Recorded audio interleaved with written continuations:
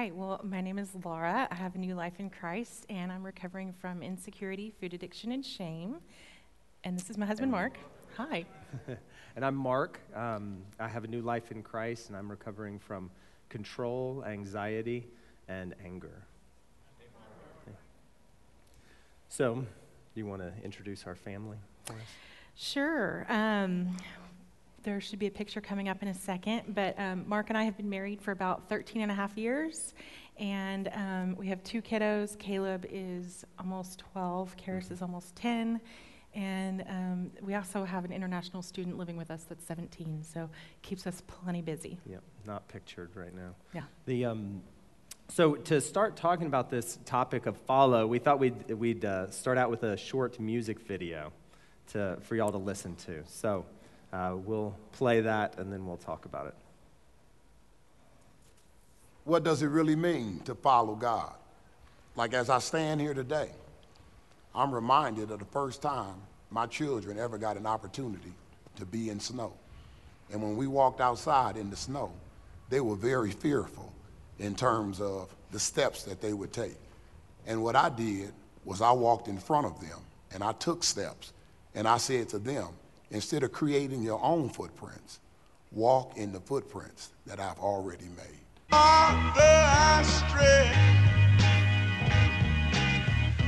Stretch my hands to you. Life like, this is what your life like. Try to live the life right. People really know you push your buttons like type right. This is like a movie, but it's really very lifelike. Every single night, right? Every single fight, right? I was looking at the gram and I don't even like lights. I was screaming at my daddy, told me it ain't Christ-like. I was screaming at the referee, just like Mike. Looking for a bright light. Seagull, what your life like? Riding on a white bike, feeling like a sight bike. Pressing on the gas, supernova for a night light. Dreaming at my dad and he told me it ain't Christ-like. But nobody never tell you when you're being like Christ. Only ever seeing me, only when they needing me. Like if Tyler Perry made a movie for BT, searching for a deity. Now you wanna see it free, now you wanna see it free. Let you see it through your piece. Tell me what your life like, turn it down a bright light. Driving with my dad and he told me it ain't Christ-like. I'm just trying to find, I've been looking for a new way. I'm just really trying not to really do the fool way. I don't have a cool way, being on my best though. Block up on a text though, nothing else next though. Not another word, let a picture or a decimal. Wrestling with God, I don't really wanna rest so. Man, it's really lifelike, everything in my life. Arguing with my dad and he said it ain't Christ-like. Man.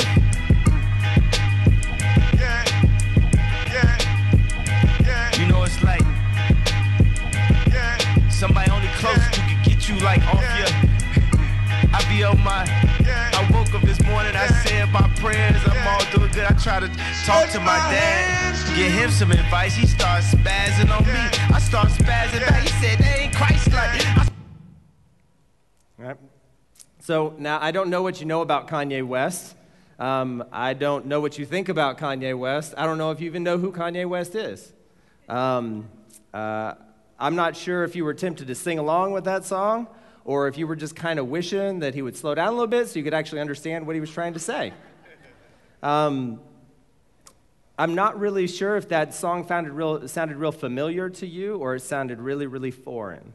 But the thing that I think that everyone in this room can relate to about that song is the question that it raises. Let me clarify that just in case you couldn't follow along or understand what he was saying. Because the question the song raises is this: how in the world do I follow God?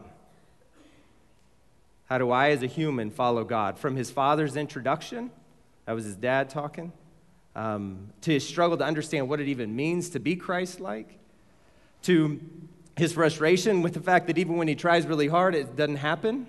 It's not what he does. He's probing and prodding that question. How do you follow God? And that's the question we're looking at this evening because that's step 7, follow. Yeah, so for the last 6 months, once a month, we've been teaching on the steps in order. And so, like Jeff said, last month we talked about step 6, repent. Tonight it's step 7, follow. I'm going to read to you specifically what step 7, follow says. It says, we humbly ask God's Spirit to change our hearts and minds in order to follow Christ fully. And the core verse for this step is Galatians 5:22 through 25. It goes through the fruits of the Spirit and then talks about like how do we have that in our life? It's by walking in step with the Spirit, that we've crucified the flesh with its passions and desires, that we're not living by the flesh, we're living in the Spirit that's inside of us. So each of these steps, we've been talking about a person in the Bible and how do they walk out this step in their life. So tonight we get to talk about somebody who I really love reading about. We're going to talk about a man who met Jesus face to face. He learned how to follow Jesus and actually in person with him. We're going to talk about Matthew. He was one of the 12 disciples, and he wrote the first book of the New Testament, which is the Gospel Matthew. But that's not how he started out. And so we want to pick up in the Gospel of Matthew 9:9. It's going to be on the screen, or you can look it up if you like. But this is what it reads. It says, as Jesus was going down the road, he saw Matthew sitting at his tax collection booth. Come be my disciple, Jesus said to him. So Matthew got up and followed him. Now, I think one of the biggest challenges a lot of times when we're reading the Bible is to remember these are like real people. So you got to notice some of the details here. It says Matthew was sitting at his tax collection booth because he was a tax collector. So what that means is he was on the job. So you think about yourself and your situation. I'm a teacher. That's what I do. So imagine if I'm in the middle of class doing my thing, someone comes by the door and says, hey, come follow me, and I just jet. What would happen to you in your job? I know what would happen to me in my job. And I'd have a whole lot of people not happy, and I wouldn't have that job anymore, right? But that's how Matthew describes what he did. He just left. And so we got to appreciate that, right? Like the significance of what happened, because if you don't appreciate the significance of what happened, you won't appreciate the attitude that he had to have had to take that step, because it was actually a really bold one, a really big one. Imagine any one of you just deciding, I'm going to leave my job today, just in 1 minute. That's a huge life change. But the thing that we have to appreciate is that in order for Matthew to respond like he did, he had to make a decision.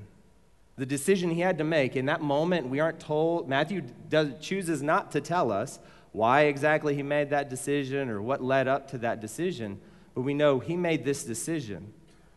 He decided that Jesus knew how to order Matthew's life better than Matthew did.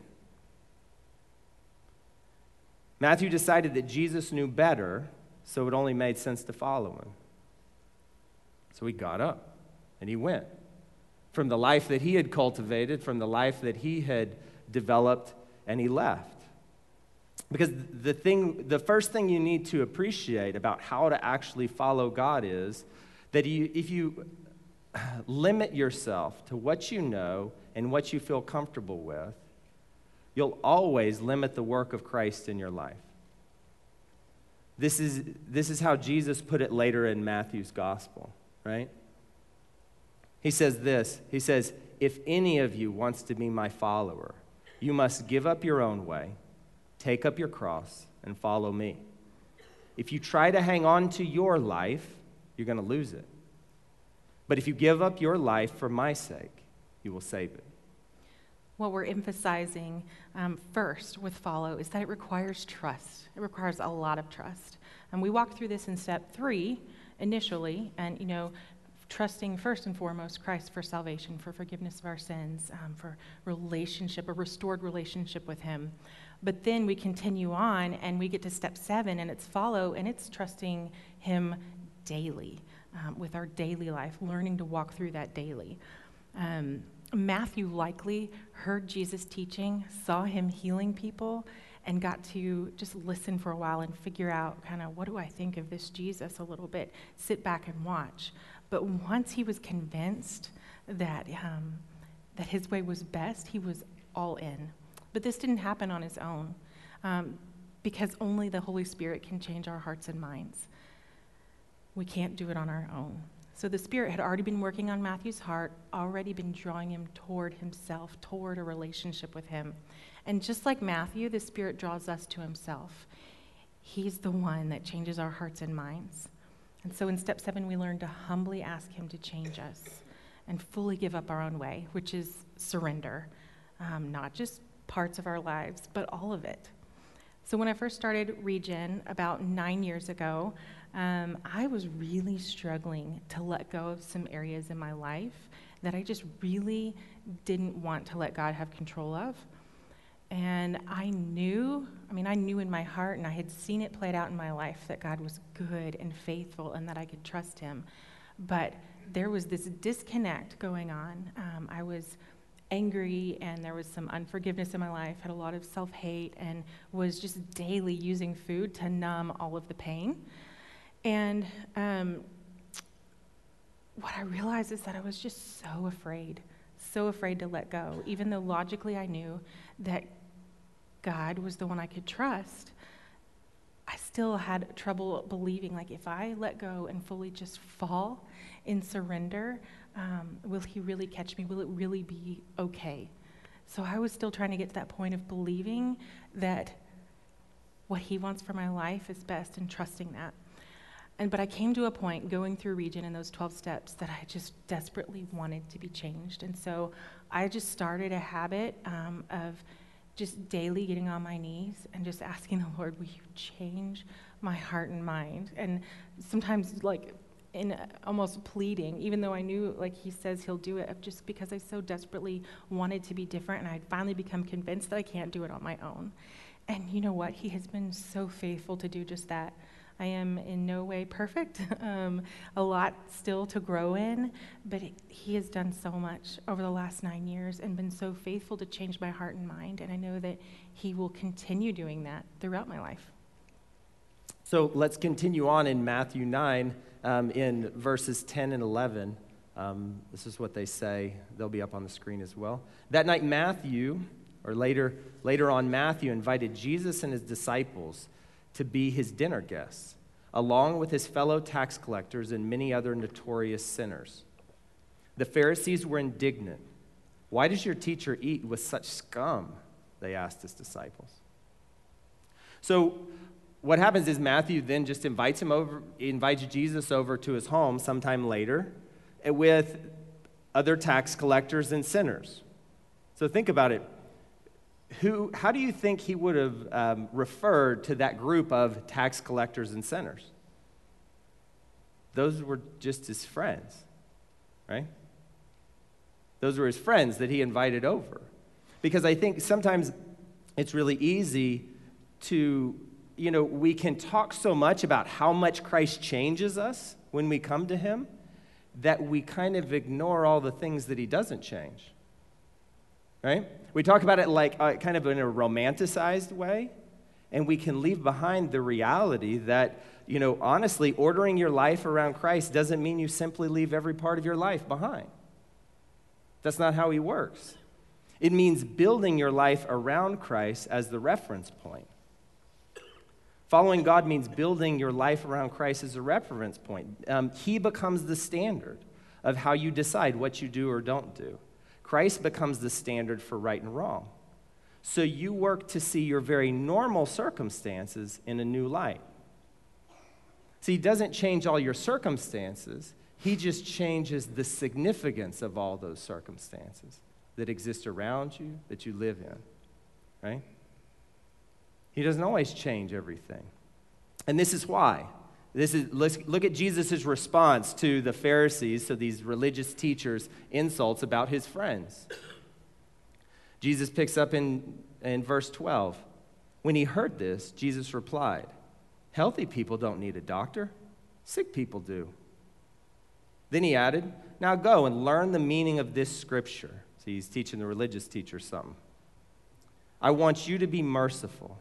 I don't want your sacrifices. For I've come to call sinners, not those who think they're already good enough." See, because this is the thing. God is in the restoration business, not the tear-down business, right? He's working to restore us. He's not trying to get rid of your old life. He's trying to change it to be what it was always meant to be. He's trying to change you into the type of person that you were always meant to be. So you don't leave everything behind, just what doesn't align with him. I love this line from the book. One of the lessons in Step 7, it says, "It is the role of the Holy Spirit to regenerate Christians from the inside out and empower them to fulfill God's purpose for their lives." But what is our purpose? God's purpose for us is that we would glorify him as we are being changed and made more like Christ, and as we are helping others to know Christ. And when we're walking through recovery, sometimes we do need to change our playmates and playgrounds. I don't know if you've ever heard that term, but there are certain things that trigger us and are going to cause us to stumble, and that do need to change. You need close relationships, close friendships in community with other believers, others who are going to point you toward Christ and help you follow him. But at the same time, it doesn't mean you need to quit your job and move to a remote village to be a missionary, unless God specifically tells you that's what he wants you to do. We're not to live in a bubble, though. Your job, where you live, your family, your friends, your neighbors, could be the best opportunity to be a light and share Christ. And Matthew did this beautifully. After he got up and followed Jesus, like Mark said, he had them over for dinner, had Jesus, his disciples, and then his friends over for dinner. And I imagine he was so eager and excited to share with them, like, this new life I found in Jesus. A minute ago, I mentioned, you don't have to move to another country to be a missionary. I actually thought that would be my future. I thought that was where God was leading me, and I wanted to share Christ, do music and missions all together in Africa or Asia. You can ask this guy over here on our third date. I told him that I wouldn't keep dating him if he didn't feel like the Lord was also leading him toward foreign missions. And I genuinely thought, believed, like, hey, this is where the Lord is leading me. But that's not where he has us now. That's not how life has turned out at this point. Because of just a series of health issues and different things like that, we've ended up here in Plano, Texas, near where we both grew up, and with family all around us, and getting to serve and love people right here in our community. And let me tell you, I wouldn't change it. I'm exactly where I want to be, because I've come to believe that God's plan for me is what's best, and to trust him that it's not about what I think it should be, but it's about his plan. Yeah. And so for the last point that we're going to talk about, I actually want to start with Peter, not Matthew, and then we'll go to Matthew. So where we're going is the end of John 21, in the end of the Gospel of John. This is right after the restoration of Peter. The restoration, if you know anything about the story of Jesus' death, right before he died. So Peter is a real exuberant guy. Like, he's always trying to go after it. And so Jesus said, hey, all of y'all are going to leave me when it's time for me to die. And he goes, nope, I won't leave you. And so Jesus says, man, you're going to deny that you even know me 3 times before the sun comes up. And he says, nope, not going to do it. And then guess what happened? He did it, right? So this guy that he had devoted himself to, had shown all this, professed all this loyalty to, he totally let him down. And so Jesus comes along and he restores him. He reminds him, look, it's okay. Like, I told you were going to do that, remember? Like, but I still love you. And I still know. And now you need to lead others to follow. And right after he tells him this, look, you are the leader. I need you to lead the people that are going to come to know me. This is Christ talking to him. This is what he says to him. This is what Jesus says to him. The truth is, this is to Peter, when you were young, you were able to do as you liked and go wherever you wanted to. But when you are old, you will stretch out your hands, and others will direct you and take you where you don't want to go.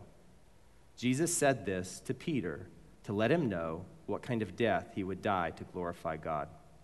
Then Jesus told him, follow me. He's like, oh, Peter, by the way, yeah, we're good. You're going to be the leader, and you're going to get crucified just like I did. Right? Imagine getting that mail, right? You're like, what? And that's exactly, like, he actually responded in a really relatable way. He looked around to see who was around him, and this is what he said. Peter turned around, saw the disciple Jesus loved, which is how John's referred to in the Gospel of John, following them, the one who was leaning over when he said, Lord, Peter asked Jesus, what about him, right? Which is, I mean, maybe this is just because I teach high school kids, but like this happened to me yesterday, right? Like you tell them something they don't want to hear, right? Like about them specifically, they're in trouble, they didn't do the thing right. They're looking around to see who else they can throw under the bus, right? Like, well, what? Come on, I can't be the only one. And that's exactly what he did. Even at this point, right? He's got his head on a swivel looking for someone to throw under the bus. Oh, what about their story, right? Like, and that can happen to all of us. Something happens, and we want to get mad at God because of where our path is leading us, and why don't I have their path? But Jesus doesn't let him do that, right? This is how Jesus responds to that question. Jesus replied, if I want him to remain alive until I return, what is that to you? You follow me. Right? Because this is the point that Jesus is making and this is the thing that we all have to really internalize, which is the challenge of following Christ myself is enough. I don't need to be worrying about other people in that sense. Like me being faithful to Christ will be enough for me to handle. If I start looking at other people, it's just going to lead me astray. It's going to just distract me from what I'm supposed to do. Doesn't matter if I think someone's better off than I am or someone's worse, right? There's no record of Jesus saying anything to Matthew about how he was going to die. But the records, the best records that we have say that Matthew ended up moving down to an area around what's currently Ethiopia, okay, which would have been foreign land for them. And he was pinned to the ground with spears and then decapitated, was how he died, right? So the point in me telling you how these men's lives ended is that if you choose to follow Christ, I don't know what your path will be, and neither do you. Right? Following him means you don't even know what it's going to look like. And so what that means is, as we look around at other people can serve as guides to you. They serve as encouragement. That's why we gather here as a group. That's why you gather in your small groups to guide, to help one another, to encourage one another. But Jesus is the only one that's the standard. Because if you're trying to follow Christ, but you're constantly looking at other people and trying to judge yourself against them, that will do nothing but hold you back. Christ is the standard, so don't let others distract you from that, not even yourself.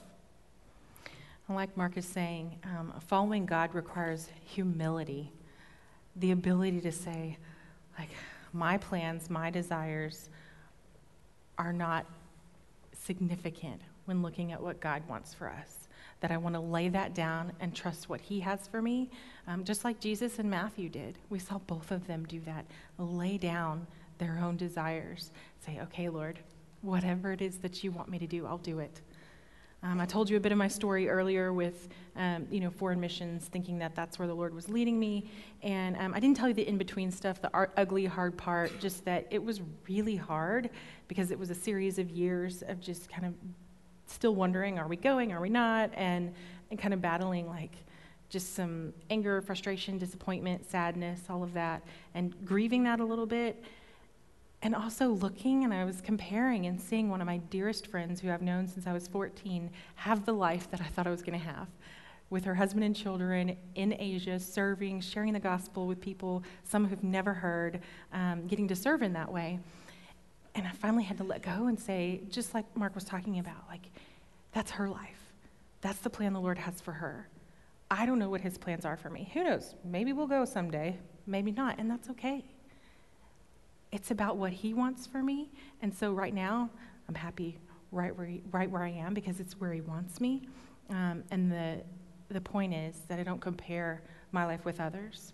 But the goal now is that I'm asking him, how do you want me to be faithful right now, today, in this moment? How would you have me to be faithful? And to be listening carefully, because the Holy Spirit will let you know. He will tell you. He lives inside of you and reminds you of truth that's in his word, uses his people to remind you of that truth as well. But following God isn't about sin management. It's about daily dependence and obedience in him.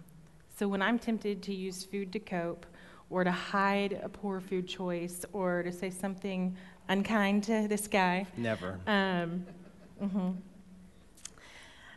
My job is to be continually learning to depend on God, to depend on him to give me what I need, that I don't actually have to give in to that temptation, that he provides a way out, that he will give me what I need. But I don't just want to not do the sin, not do the thing. What I want is to know, love, and obey Jesus, which equals following him. And when I do that throughout the day, if that's the goal, then there's really not a lot of room left over for sin. And of course, I'm not perfect, and I mess up all the time. But this is the goal in following him, is that moment-by-moment dependence, obedience, and listening. How do you want me to be faithful right now? What would you have me to do? You know, just to wrap it up, step 7's a real transition point in the steps of regeneration. The first 6 steps are quite inward focused. They're very inward focused. But as you enter into step 7, follow Jesus, it really starts transitioning you towards the full scope of the Christian life. Because in Christianity, as a Christian, as a follower of Christ, there's always an inward focus. That's always present. That's why Regen starts there. But when you really learn to follow Jesus, you'll find that he will lead you back out into the brokenness of this world so that you can be an agent of restoration, even like he is, right? Even while you're in the process of being restored. Because no one who gets on this stage is there yet. No one's there yet that you will ever meet in this life. But there are some people who are in that process, right? There are some people who are working hard to learn to follow him so we can become a little bit more like him each day. And that's what we're calling you to. That's what we're encouraging you to share what Christ has shared with us. One of the most intimidating parts of the Christian life for a lot of people can be evangelism. But if you learn to follow Christ, I think you'll find it becomes a whole lot easier. The easiest opportunity I ever had for evangelism was my first one. And it was because I didn't grow up in a Christian home. And so I became a Christian through Fellowship of Christian Athletes at my high school in Mesquite. I grew up in Mesquite. And about towards the end of my freshman year in high school. But it wasn't until my freshman year at college, so about 3 years later, that I really grabbed a hold of the idea, what does it mean to follow Christ? Like, this is supposed to dictate my day-to-day functioning, how I function on a day-to-day basis. And when I got home from the end of my freshman year, it set up that following Christ set up the easiest evangelism conversation I've ever had, because my mom, who I was very close with, pulled me aside and said, "You're my son, you're different, and I want to know why." Right? There's no silver platter better than that as far as sharing what Christ is doing in your life for someone that you care about and love to come up to you and say that to you, right? Because she was not impressed by my profession of Christianity the first 3 years. But when I followed Christ, when she saw it change how I lived on a day-to-day basis, that she had to know about, right? So let's go back and finish with Matthew, right? And remember, like, he was just a dude, right? He was a guy with a normal job, and, it was not a good job, but it was a job, right?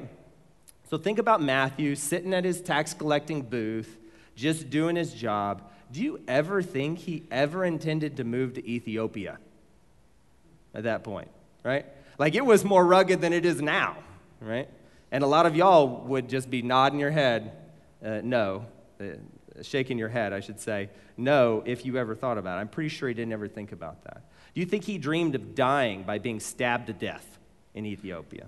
I don't think so, right? But he got there by following Jesus. That's how he ended up in Ethiopia. And so I don't know if you've ever read any stories. They're actually really good to read of Christian martyrs, those who die because they're following Jesus. But if we don't have any, first-person accounts of his death, but based on what I've read from those stories, I think I can safely say this, that if you had an opportunity to ask Matthew, hey, would you have rather, because tax collectors made a good bit of money, would you rather have been rich and die an old rich man, or would you rather have been following Jesus and die in Ethiopia, getting stabbed and decapitated? I think he would choose Jesus every time. And that says something to us, a lot louder than words can speak. As we think about our circumstances and what we do with our lives, and as we encourage you to do what he did with his life and what we're trying to do with our lives, which is follow Jesus. So, that's it.